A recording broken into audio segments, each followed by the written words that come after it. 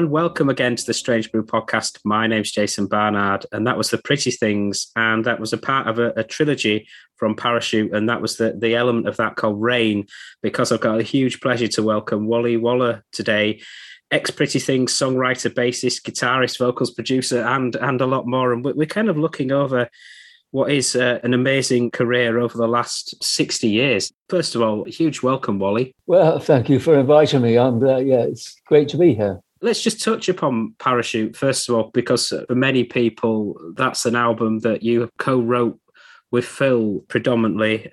What were your memories about that period? It's a strange period. We'd had before SF Sorrow, which now is regarded as quite a big album. At the time, it wasn't, it was, we have always had problems. Our relationship with EMI was never great.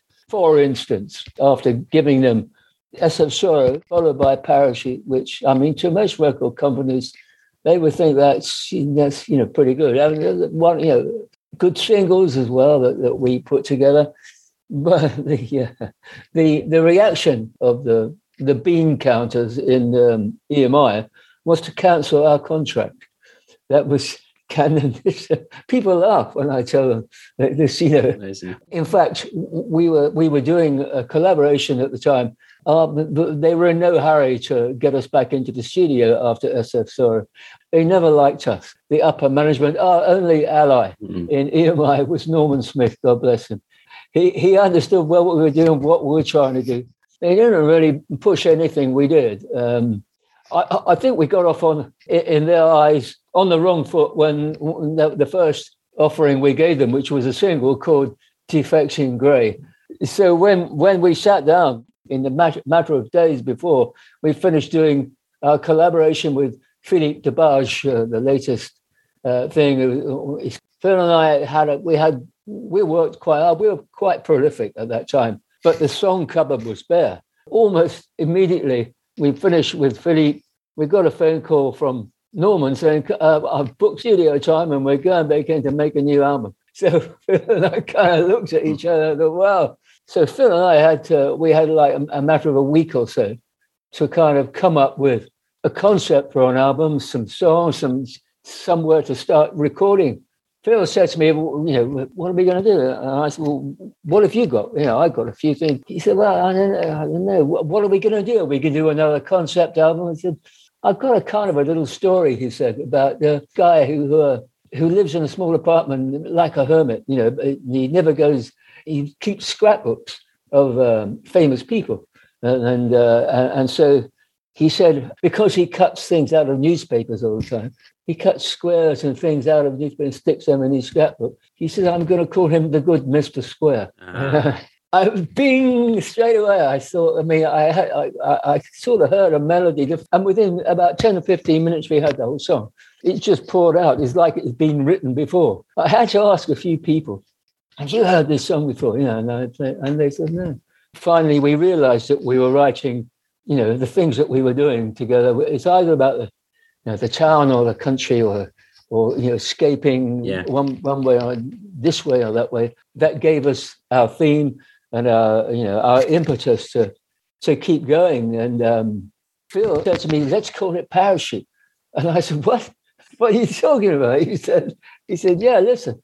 He said, if you're in the engine fails in a plane, you've got to get out. He said, if you got a parachute, you got a chance. But he said, even that, it's not sure.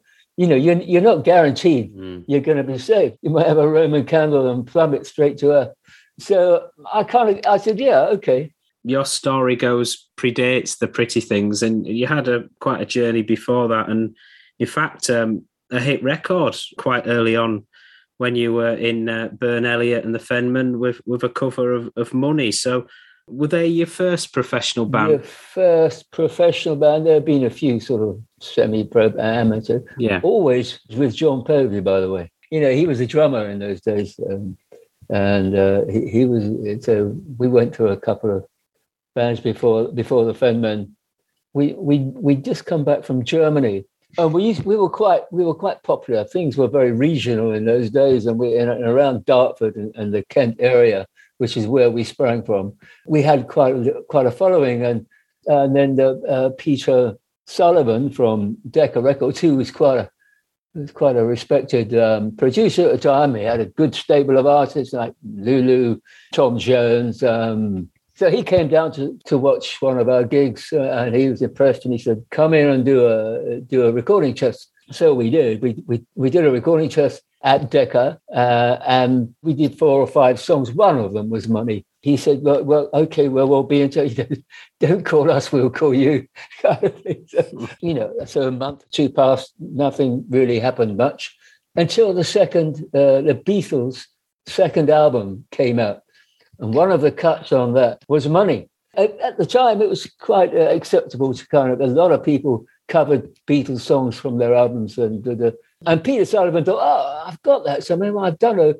So he dug out our audition tape and mixed it up and said, come in and sign the contract, we're going to release it. So, and within weeks, we were in the charts. It was just out of nowhere. I don't know quite how it happened. It was one of those moments. I thought, well, this music game is too easy, I thought.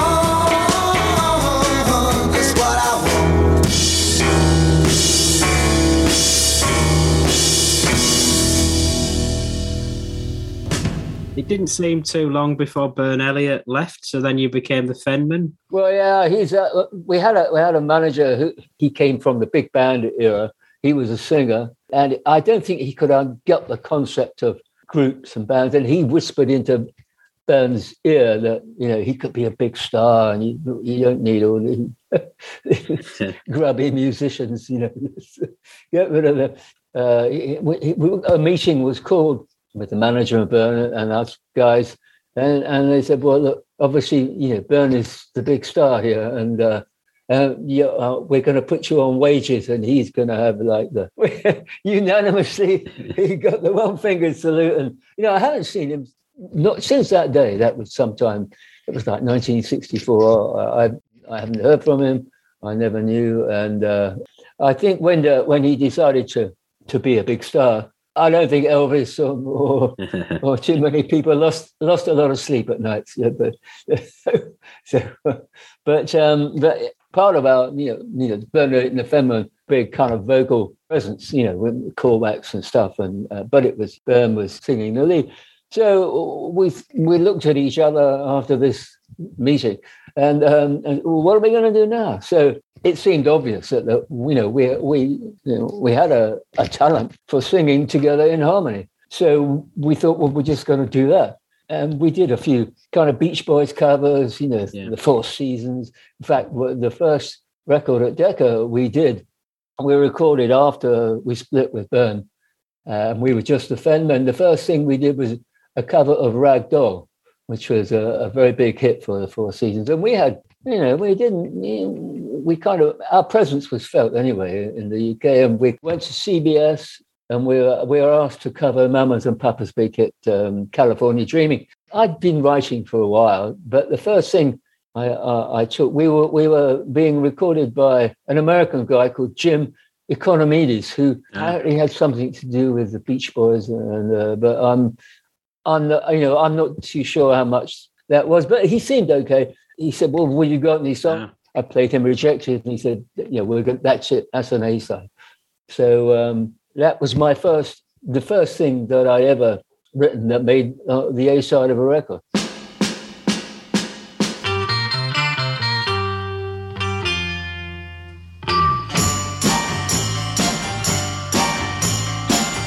I grew up in town, lots of buddies out there. That place started getting me down. Same old faces around me, so I left that town I knew so long. I left and said goodbye. Getting rejected everywhere I go. Reject from now on.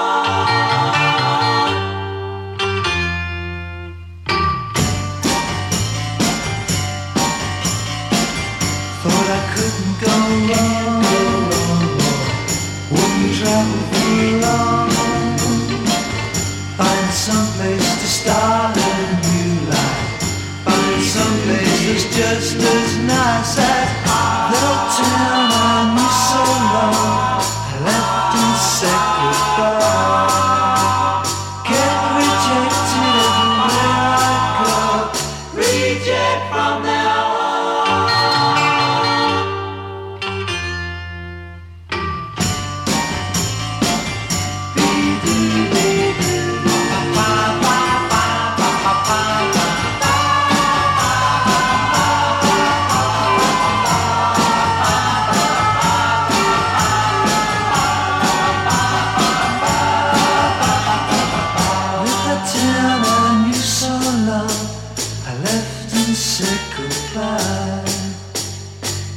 Rejected everywhere I go. Reject from now on.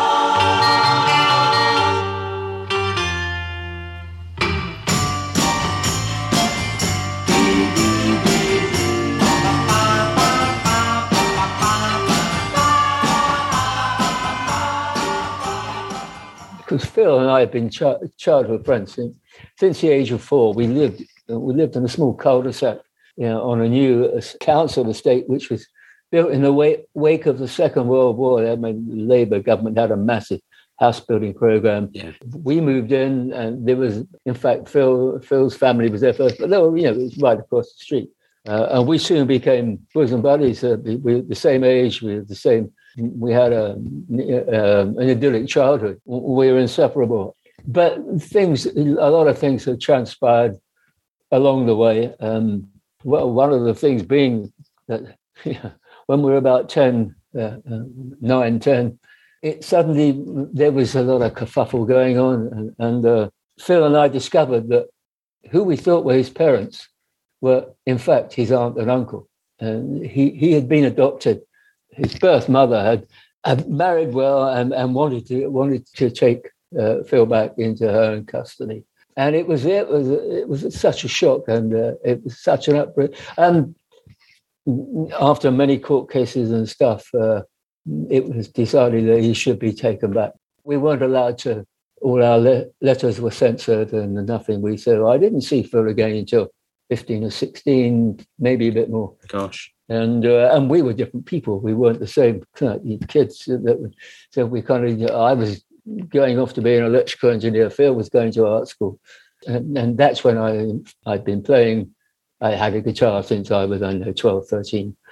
I joined as the Femin and had became active. And at the same time, when Phil went to art school and met Dick Taylor, and well, the rest is history. But that's how we kind of went different ways. When Phil was making his third studio album, Emotions, they were moving away from that art-school R&B kind of scene, and psychedelia was happening. He wanted to try and write some material. He asked me over one day, but we weren't always home together at the same time. I'd be working, he'd be working, whatever. He said, come over this afternoon and see if we can write some songs. Never done it before. And so I came up, got my guitar, we went, and the first song we wrote was The Sun, which was not a bad way to start. It was well regarded. It was my passport into the pretty things, really, because at the end of the afternoon we had the sound, and we had the bands of about 2 or 3 more. And I think Phil was so delighted he found someone he could work with and produce things. Yeah, he said, "Why don't you join the band?" I think he felt kind of a bit let down by the kind of support he was getting from other members. I mean, I don't know too much about, but anyway, he said to me that he needed to make changes. In fact, John Stax was I knew John Stax from years. I didn't go to the same school as I went to a different school, but I went to the same. And so John Stax was my friend. In fact, here's another one. We were born on the same hospital ward 3 days apart. Wow. John Stax and I. And they were the first 2 bass players. I mean, it's like there's something special going on there. But Bill said that, it wasn't happening. I don't know. People weren't putting their weight on. I don't know. It's not, I think Phil understood. He asked me also, because he's seen the Fenman, he'd been to a few gigs now and again. And because he knew John. John was quite a kind of dynamic character and good, had a good stage presence and stuff, and an amazing falsetto voice too, to boot. So he said, "Ask John if he'd like to join as well." So I said, "Yeah." And when I asked John, he, of course, why not? So that's so again we moved together into another situation. So and I think we had nobody really apart from Phil sang in the Pretty Things before, and John and I were well versed in singing in harmony, and we brought that into the band, and Phil became most of the things we're doing 3-part harmony, alien kind of territory to Phil, but he knuckled down, and we went through things, and he got it. My voice has been described. I remember a journalist said it's like, on one thing I did, he said it's like a misfiring chainsaw. But John is the archetypal choir boy. He's got the sweetest falsetto you can imagine. And Phil's a blues singer. So you think you throw them together, and what do you got? I mean, and some people just sing together and it sounds cool. The Pretty Things harmony work was well regarded by most musical journalists, and both, to have that color. And John had studied piano as a child. Don't forget, he was a drummer in the Femin, but the drum stool was still, was very well occupied at the time by Skip Allen. So that vacancy wasn't available. So John was, a very competent keyboard player, and it was great. We went to EMI and we were put under the wing of Norman Smith, which is one of the best things that happened to us. A lovely guy, a great friend of mine latterly, and we had. I learned a lot from him, not because he was trying to teach me anything. Yeah. His enthusiasm, and his expertise rubbed off. And I was a very willing. He regarded me as his kind of protege in the end. I used to be very involved with most of the productions at the EMI time. I really found my feet as a musician and composer and the maker of sound. I mean, Norman envisaged like painting pictures with sound. He's very inventive. He's used anything to make a sound that he wanted to hear. I was very, very lucky to work with him. And sometimes, you might start with a certain concept, but other people, throw in a few things and you think, that's a good idea.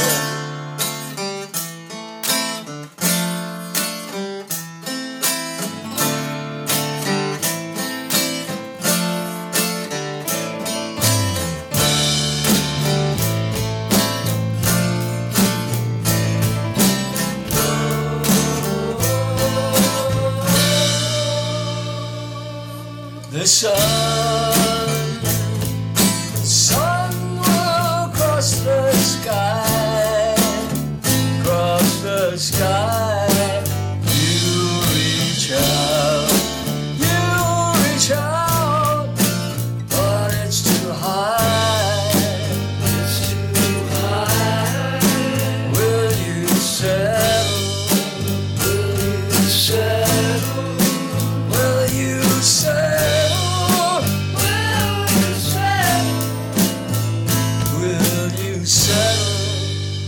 That water touched by land,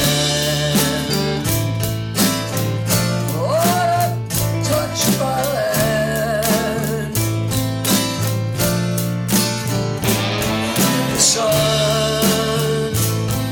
The sun will pass you by, pass you by in the dark.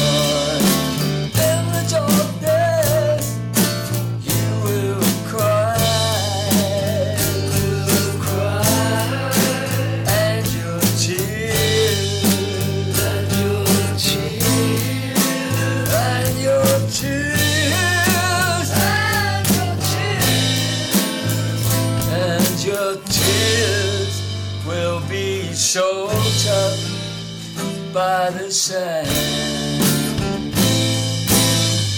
It's been my fault, yes, mine from the start. If I told you never felt so hard, so hard. Oh yes, it's been my fault.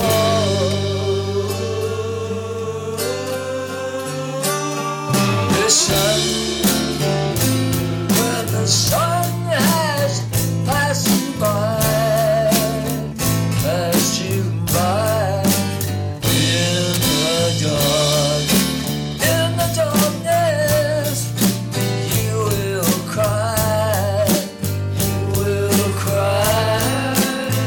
and your tears, and your tears, and your tears.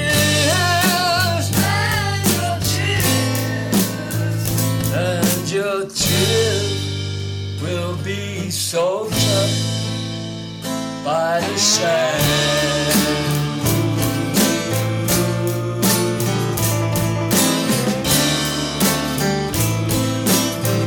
Soaked up by the sand. Touching old land. Touching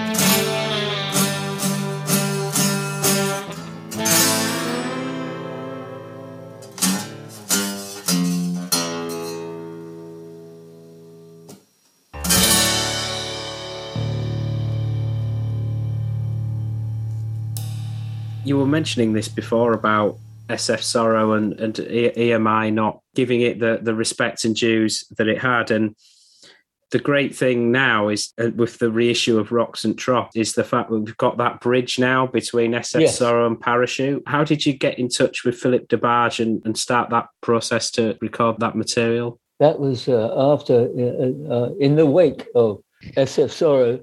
We weren't doing a lot, and Phil and I were writing a lot. EMI were, as I explained, hadn't been in any great hurry to rush us back into the studio. We had a mutual. We met Philippe Debauche through a mutual friend, somebody called Mickey Finn. He of Garden of My Mind fame and stuff. He worked. He used to go to Saint-Tropez and play for, a season, and he'd be on places like that along the French Riviera. And one day he finished a set somewhere in Saint-Tropez, and Philippe came up to him and said, I really want to make a record, and my favorite band is the Pretty Things to Do Anyway. You can put me in touch with them. When Mickey came back to London, he bumped into. I was in the speakeasy getting in a little bit of throat oil. Mickey came to me and he said, I've met this guy, this French guy. He's very wealthy and he wants to make a record. Phil and I thought, we're not too sure, but okay, we'll give this as a number if you want to call. The next day, he was on the phone, and he wanted to, he said, I want to come and, can we make a record? Can you, he said one of his favorite albums was SF Sorrow, and Phil and I were very kind of not sure. He's coming over. We met in London. And he said, we heard him sing. We had a guitar, and he sounded okay. So Phil and I didn't commit to anything, but So anyway, he went back to France, and he said, "Listen, why don't you come down to Saint-Tropez? I mean, I'll send you a couple of tickets, and you can come down and we can maybe run through a few things and see how you feel." So they were a very wealthy family. His father was an industrial pharmacist, and they had they were kind of well known that area of Saint-Tropez. We went down to Saint-Tropez, and it gave us the most amazing time. And we started playing a few things, and he said, so we established a basic format. I said, we were going to use the Pretty Things of the day as backing musicians, and we were going to write all the songs. And he said, "Okay, just do it. I mean, I'll pay for it. I'll do it." And that's what happened.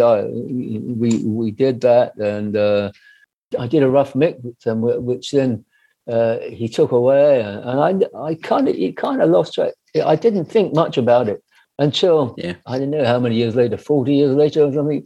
Mike Stacks, a good friend of mine, emailed me one day and said, "Look, I found this acetate, of a thing you did with this French guy, And I thought, "Oh yeah, that's right, yeah."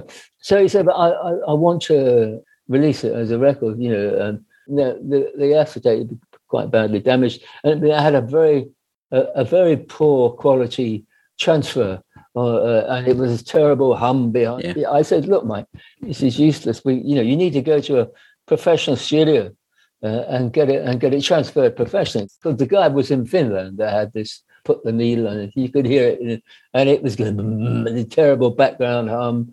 So Mike told the guy to go to a professional studio in Helsinki and get the transfer made, chalk and cheese. But it was still a lot of work to do. And I didn't know too much about it at the time. We're talking about 2008, 2009, I think. So we signed a deal with because Phil and I have produced it. So we signed a deal with Mike. He had the rights for so many years, which he did a good job on. When that deal came to an end, we looked to relicense it again. And in the meantime, I gained a lot of knowledge about it, because back then in 2008 and 9, I had very little expertise on digital stuff. But now I felt I went back to the source material. I was able to improve it quite a lot. So I thought, well, I'm going to spend some time on this. I spent about 3 months. I was editing individual, waves of sound, to take out, clicks and cracks and pops and all sorts of stuff. So after 3 months, I had something which I thought was appreciably better than what we've been able to do with Mike. Snapper Records took it. It was then, called it then Rock Saint Trop for the first time. It wasn't called that before. I got some great pictures because Philippe was a good friend of Bridget Bardot. Amazing.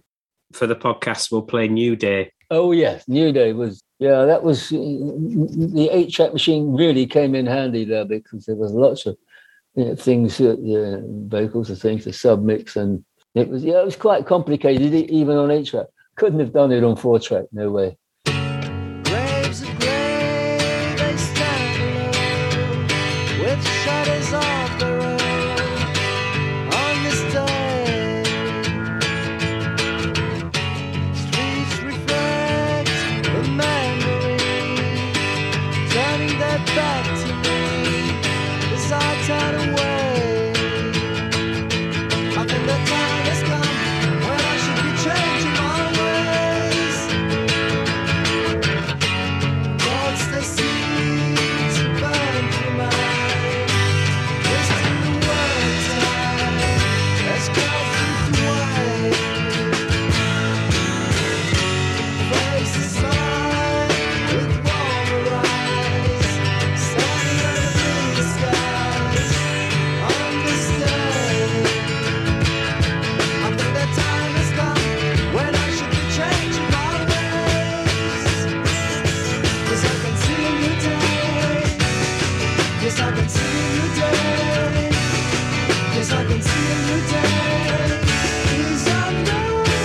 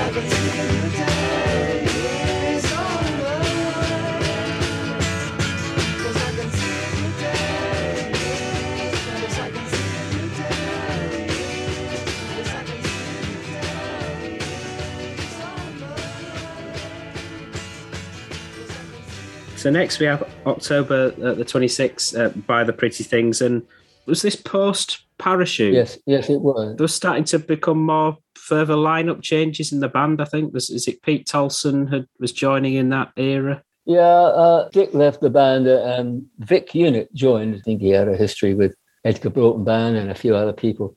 But he decided after the recording of parachute, he decided to leave. I think he had some problems. I mean, I was very involved with the bringing to life of of parachute.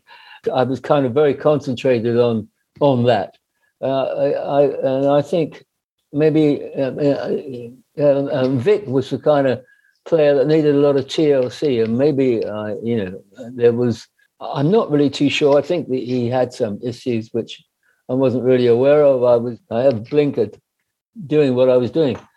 Before I'd known it, Vic had left the band, and before Parachute hit the streets, Parachute was released in, I think it's June 1970. Vic left the band well before that, so we had to find a new guitarist. And a friend of mine called Dave Robinson from Stiff Records and blah blah blah everywhere. So he said to me, I've got this. He was managing a band called Heir Apparent, and he said, well, we've got this amazing guy called Pete Tolson. He's a very young kid, but he's really hot. Pete came down and played with us one day, and I was like, wow, he's got this is really quite exciting. And almost straight away, he was in the band. We offered him. The pretty things, we never really had auditions as such, because I mean, it didn't kind of work. It has to be like a family. You have to like the people. They have to, it's all, it's the personality and the fit of the personality is almost, in fact, it always has been in the Pretty Things, more important than sheer musical ability. And his musical ability was extraordinary.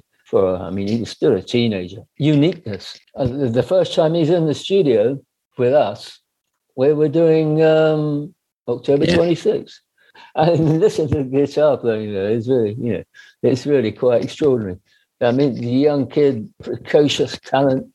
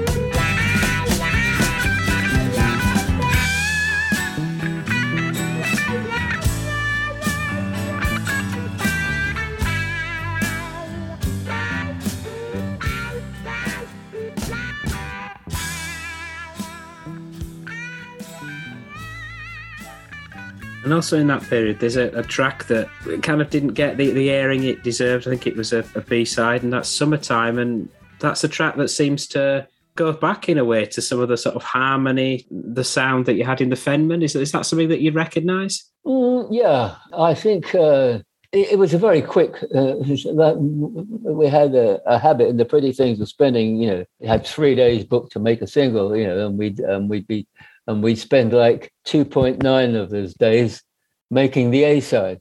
I was always kind of involved with production. I was in the control box and we'd be mixing down the single, and then suddenly we'd be, what are we going to do for a B-side? Pete and Phil, I know, had been huddling together and doing stuff in the corner where I'd been kind of in the control and doing stuff, and then they were writing, they were doing something. They had a riff going and stuff. Anyway, so finally, it's maybe like 11 o'clock in the evening. We put the A-side to bed. Now it's coming down the stairs, and we're down Studio 2, Abbey Road. And I could hear this. Everybody was playing except for me, because I just arrived, no bass. We played the song a few, and I thought, well, needs a bridge. Phil, well, what? Like what? I said, what about this? And he said, right, well, that's it. We'll do that then. So I sang it. I sang that part. Phil, you just sing it. Just get it done. So we want to, this is a B-side. Anyway, it was great to play. And we spent. It didn't have all the fine manicuring and everything and the massaging that the A-side had. It was just a band that this is a brand new song, and just bosh, that was it. And I think that's just as valid as spending all that time making another kind of thing. But this, like being off the leash. Norman didn't mind it at the time. We've got to get on with this. Everybody felt good. It's one of those moments. You can't. Then everybody feels. A newness about something like that. You can hear it. Yeah. I think it's one of my favourite PT's tracks.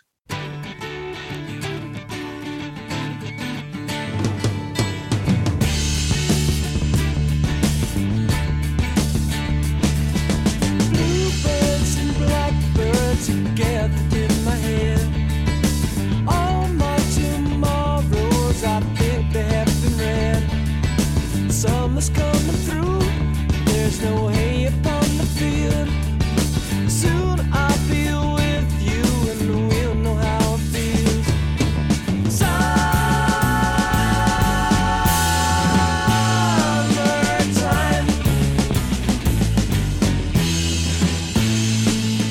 Bleachers and sad flags upon a field of green. Slow bands and roll bands like you have never seen.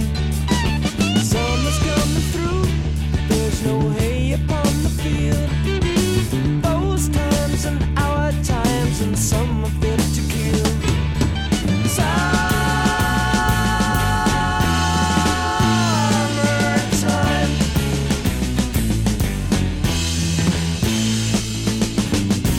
Count the bluebirds in the sky, but don't count too soon. Count the bluebirds with your eyes.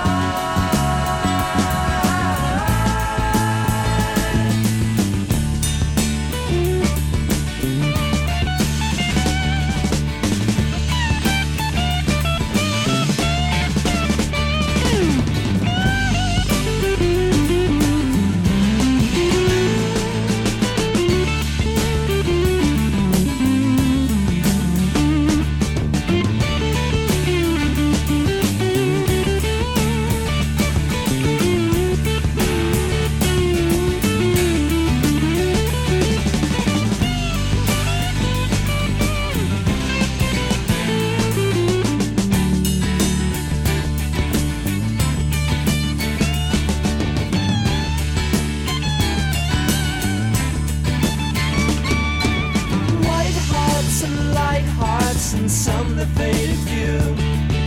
Switch with the seasons to feelings that I knew. Summer's coming through, there's no hay upon the field. I'll soon be with you, and we'll know how it feels. Summertime.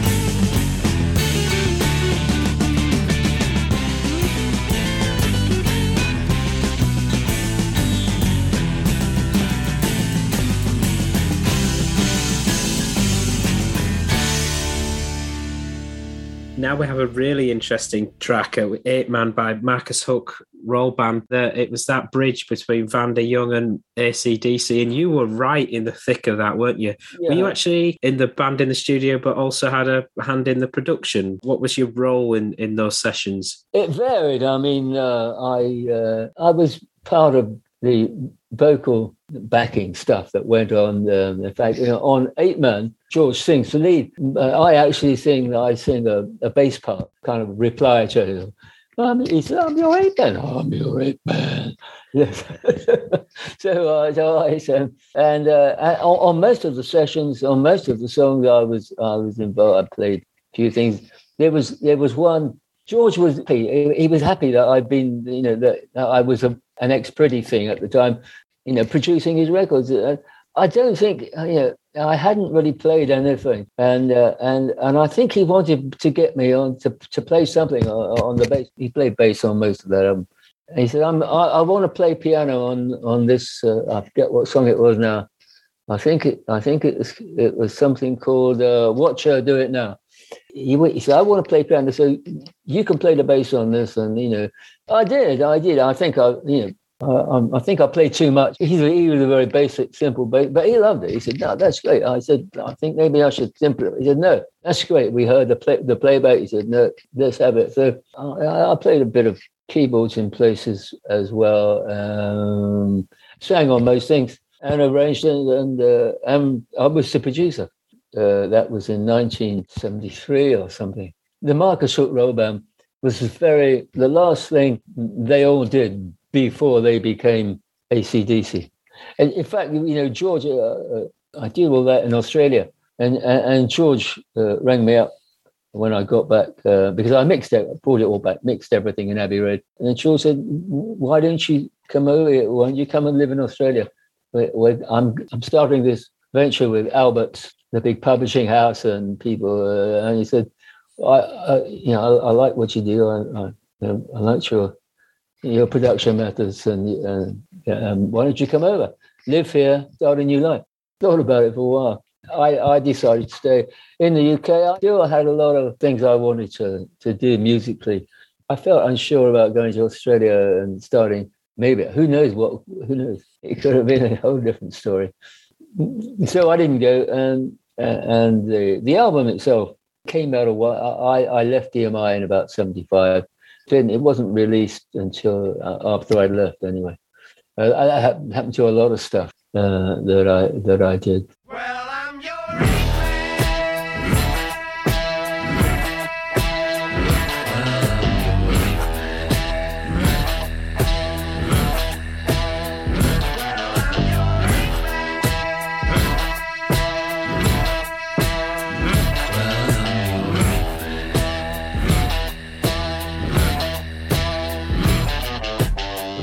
I've got my gun, I've got my glove, I've got my knife. I beat my drum, I beat my chest, I beat my wife. I've got my car, I've got my house, I've got my moat. You pick on me and I'll stick my gun right down your throat. It's not unfriendly if you tell me that I'm right. But if you don't, you're gonna wind up in a fight. Well, I'm your 8 Man. Well,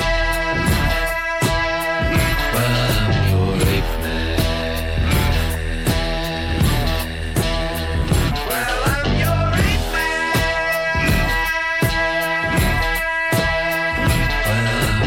8 Man.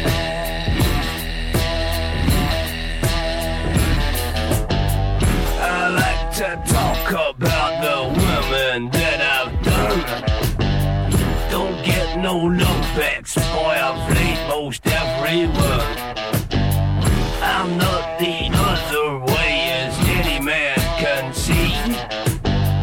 That's what you tell them, Harry, but it's not what you tell me. I should have died out 10,000 years ago. But look around ya, and I bet there's one you know. Well, I'm your 8 Man.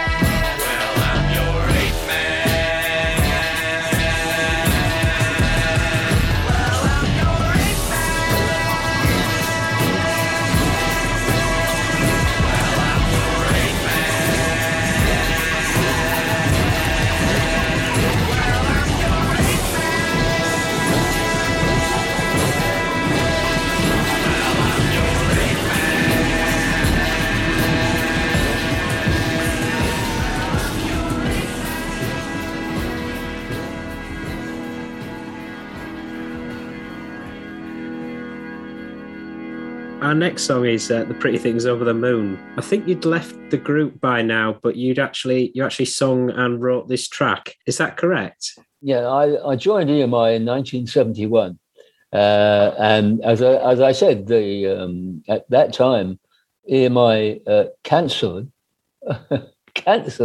the Pretty Things contract. But I went to work for the devil. Norman invited me to join the staff. He recognized that I could do the job, and he got me the job but in the meantime, Phil struck a deal with Warner Brothers to make new records. He said in 1972, he asked me, we still had our, Phil, John and myself still had our vocal understanding, which kind of was in the DNA by now. He said, would you produce this record, that we're going to make for Warner Brothers?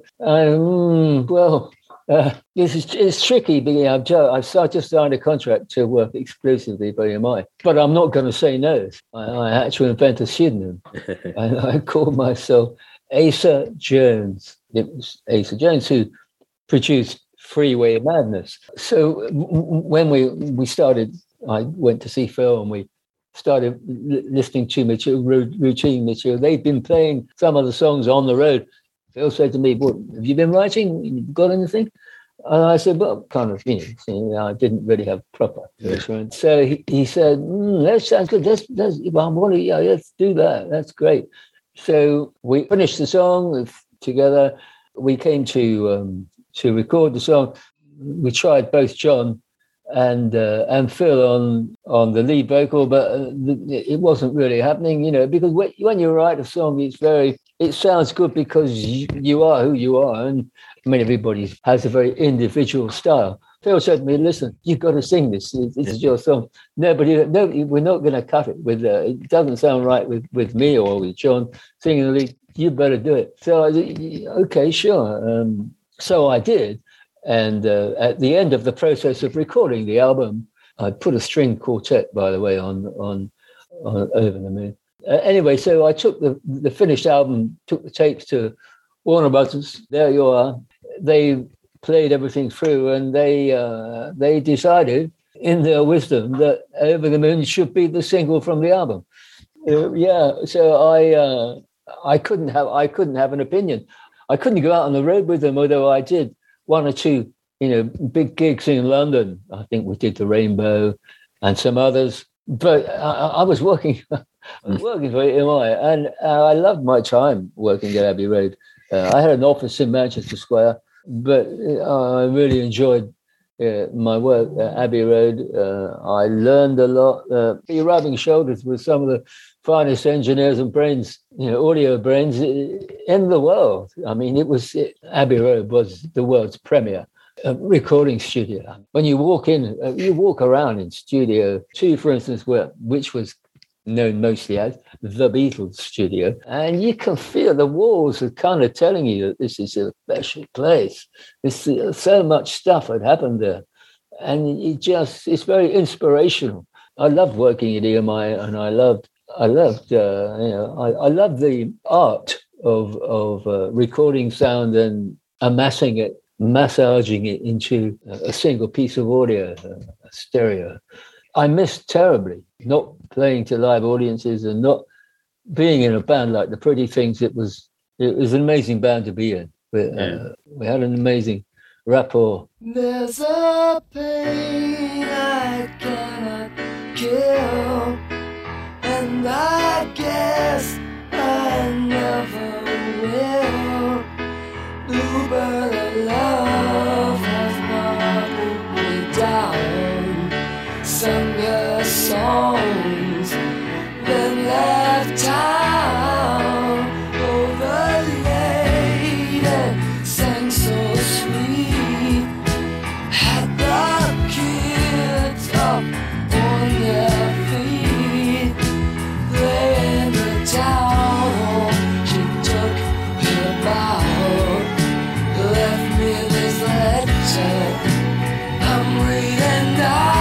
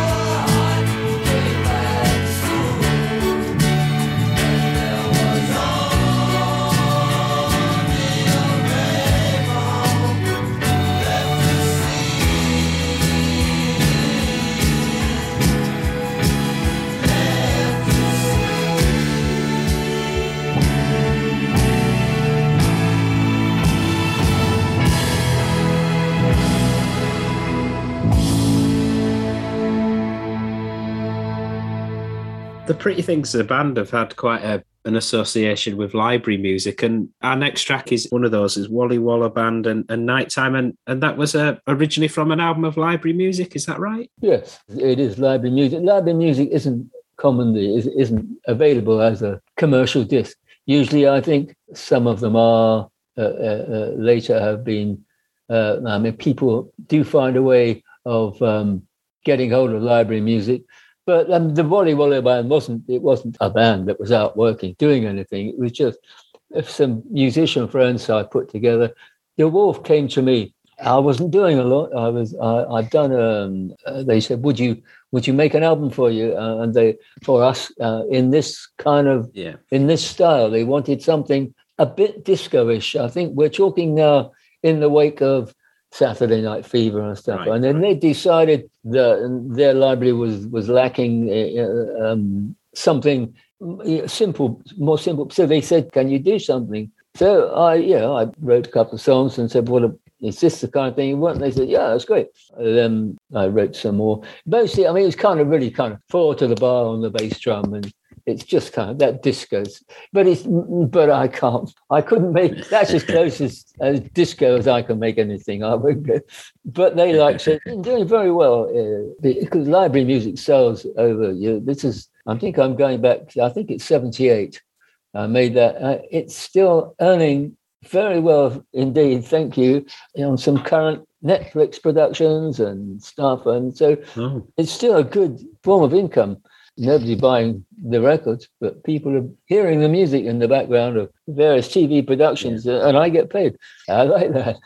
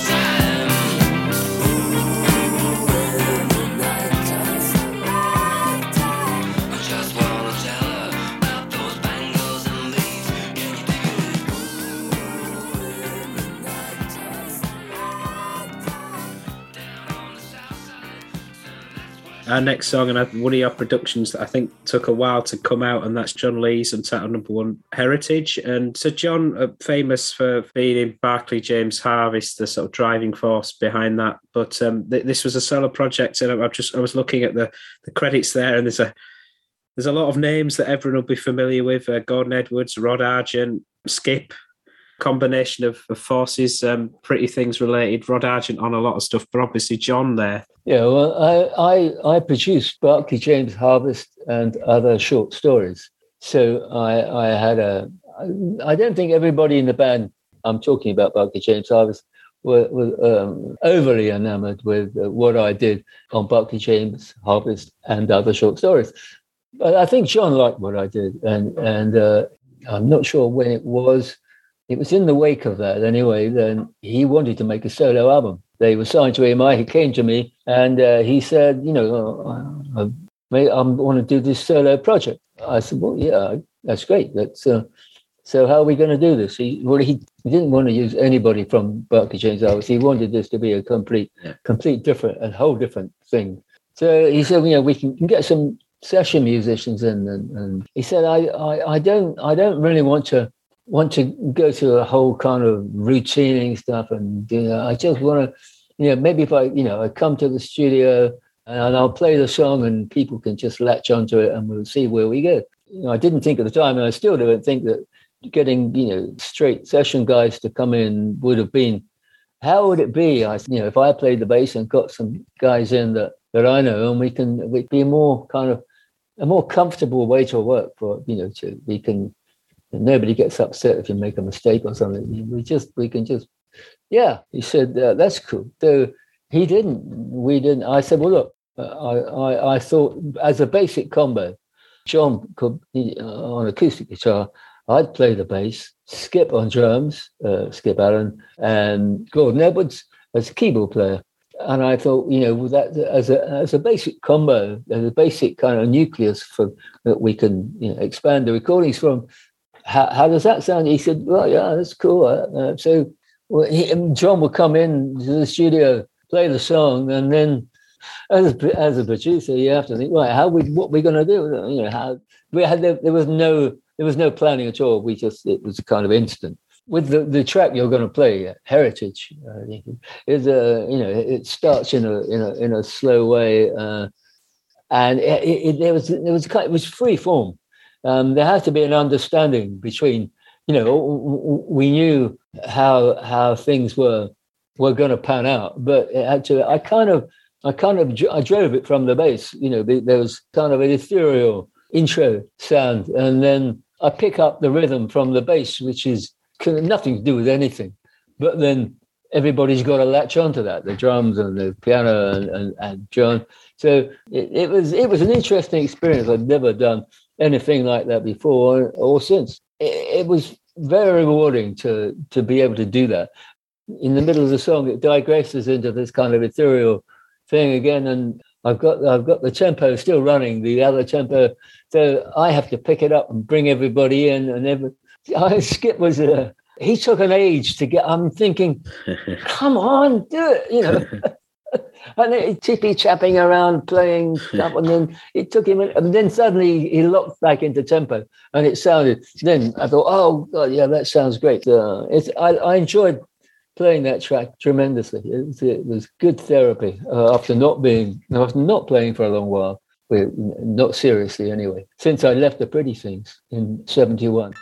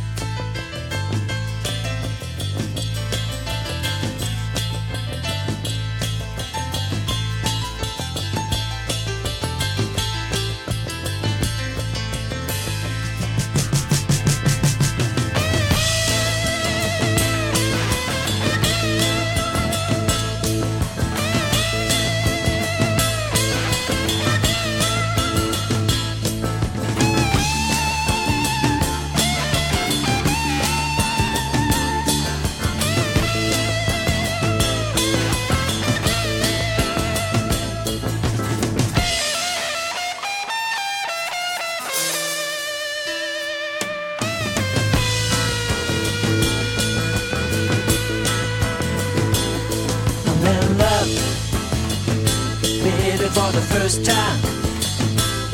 I'm in love, pretty woman with you.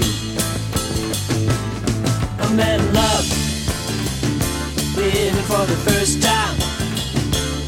I'm in love, pretty woman with you.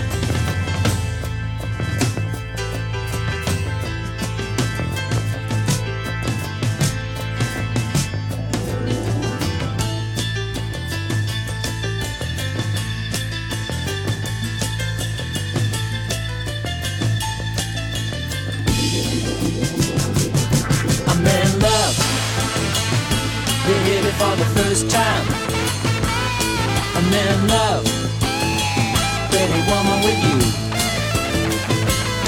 I'm in love, baby, for the first time. I'm in love, pretty woman with you.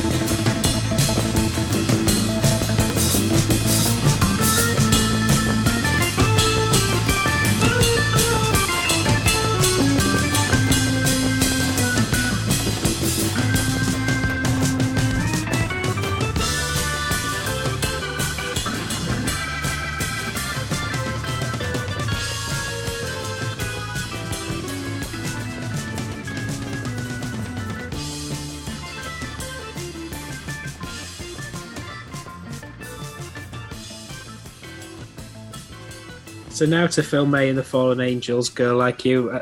I spoke to Phil about this a decade ago, and he mentioned that the spark of that project was through Mickey Finn, but there's quite a backstory behind that album, to say the least. Yeah. I joined latterly. There has been a whole. The beginning of the project was Mickey was at the beginning, and it had gone through a few years getting to. Well, Phil joined, then I joined. And then it started to sound like a band, apparently. Before that, it really hadn't. It was just, I don't know. I mean, Mickey found this financier who was willing to stump up the money, but nothing came to. We rehearsed for a while, and then it was decided we should go to Geneva to start recording. We had a lovely time there. It was a very liquid time, and it's a miracle that anything came out at all. One or two of the tracks turned out quite well. I think "Girl Like You" is the one you're going to play, which I felt was probably my pick from that album. It was a wild time. We lived just outside of Geneva, and it was in the summer, but it was a ski lodge. But so it was up in the hills, and on the Phil managed to roll 2 cars, and Hertz wouldn't let him have another one. So. Wow. It was, you can imagine the kind of shenanigans that went on. It was fun, and I look back with a lot of joy. We had a fantastic time. It was good camaraderie, and finally we managed to make some music.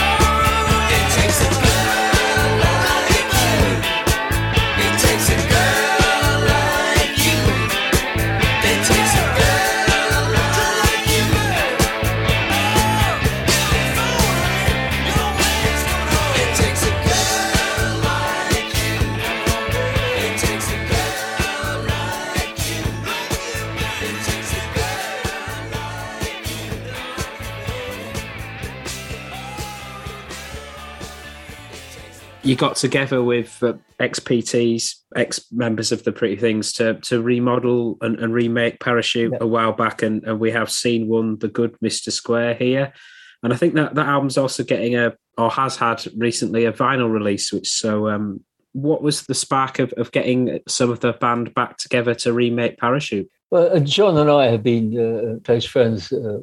John left the Pretty Things before I did, and we often would meet up. He would come to my place. We'd make some music.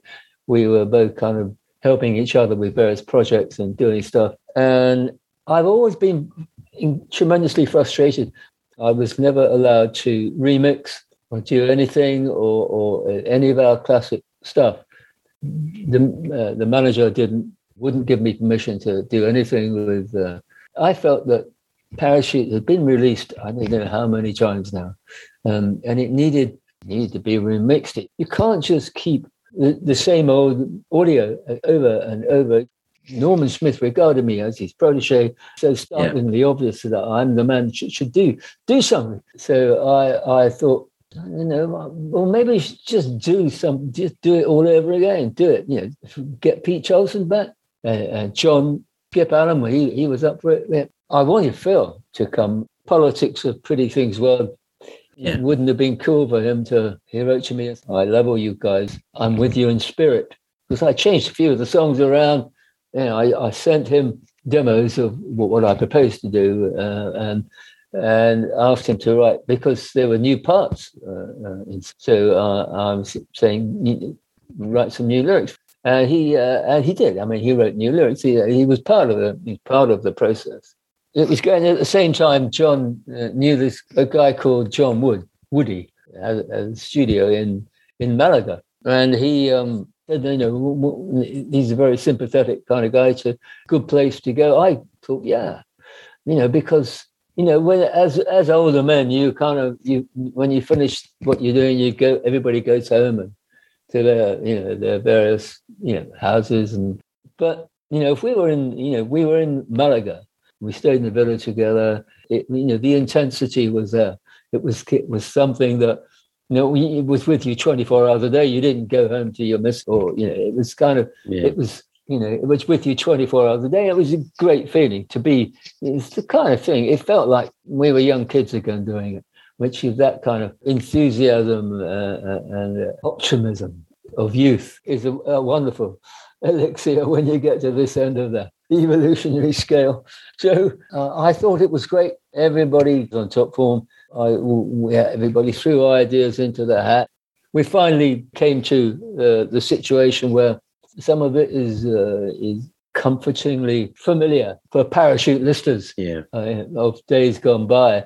In other places, it's a challenge.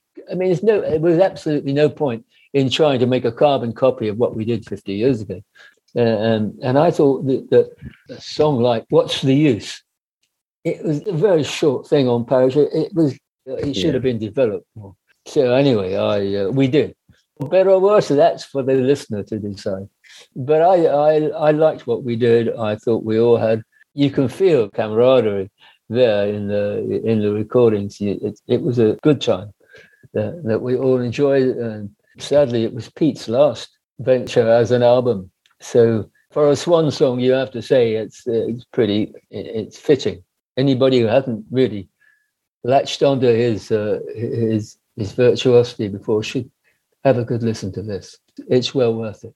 Wally, such a pleasure talking to you. So many stories and such incredible music that you've crafted over the last 60 years.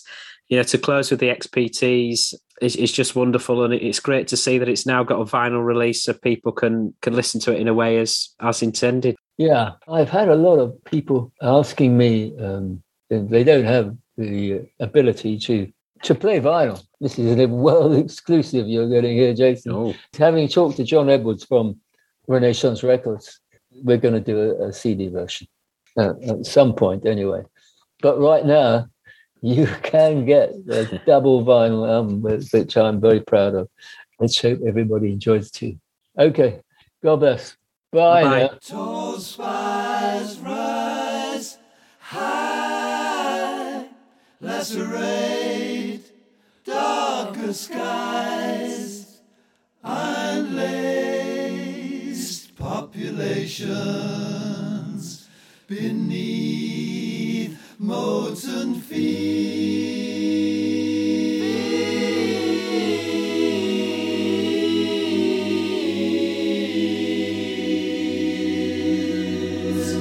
The good Mr. Square, he doesn't have any hang-ups. He spends his time looking through other people's eyes. The good Mr. Square, he doesn't have any hang-ups. He spends his time looking through other people's lives. Oh, and how inside he likes the things that they do. The good Mr. Square, he doesn't have any hang-ups. He spends his time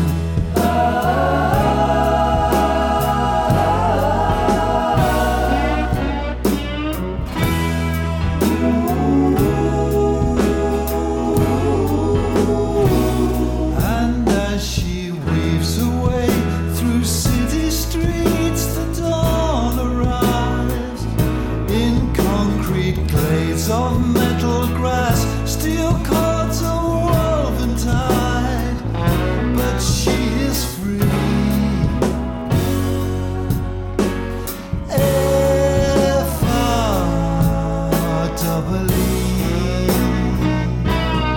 F-R-E-E. She was tall, she was high, she almost made me cry. Today, I said today. She was tall, she was high, she almost touched the sky. Today, she spends her time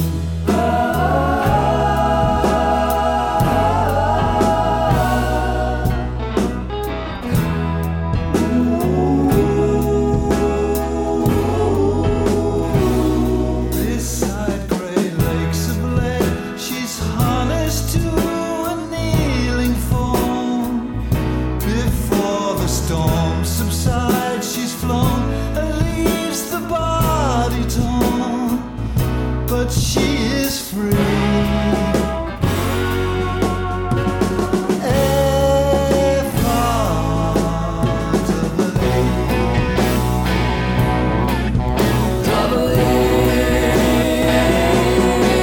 She was tall, she was high, she almost made me cry.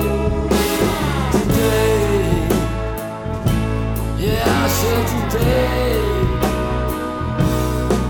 She was tall, high, Lord, I'm telling you, she was touching sky today.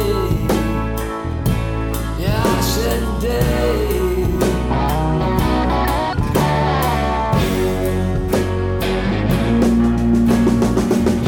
One day there was dust in the sky, and all the good people were unable to fly. She tried making love every day, but he couldn't see what she was trying to say. For the message in a bottle, it was never too late. But 35 years was a long time to wait, whereas the main man wasn't looking too well. Another kind of job might have made it this well today. She was tall, she was high, Lord, she almost made me cry. Today, I said today. She was tall, high, Lord, I'm telling you, she was touching skies today. I said today. Yeah, I said today.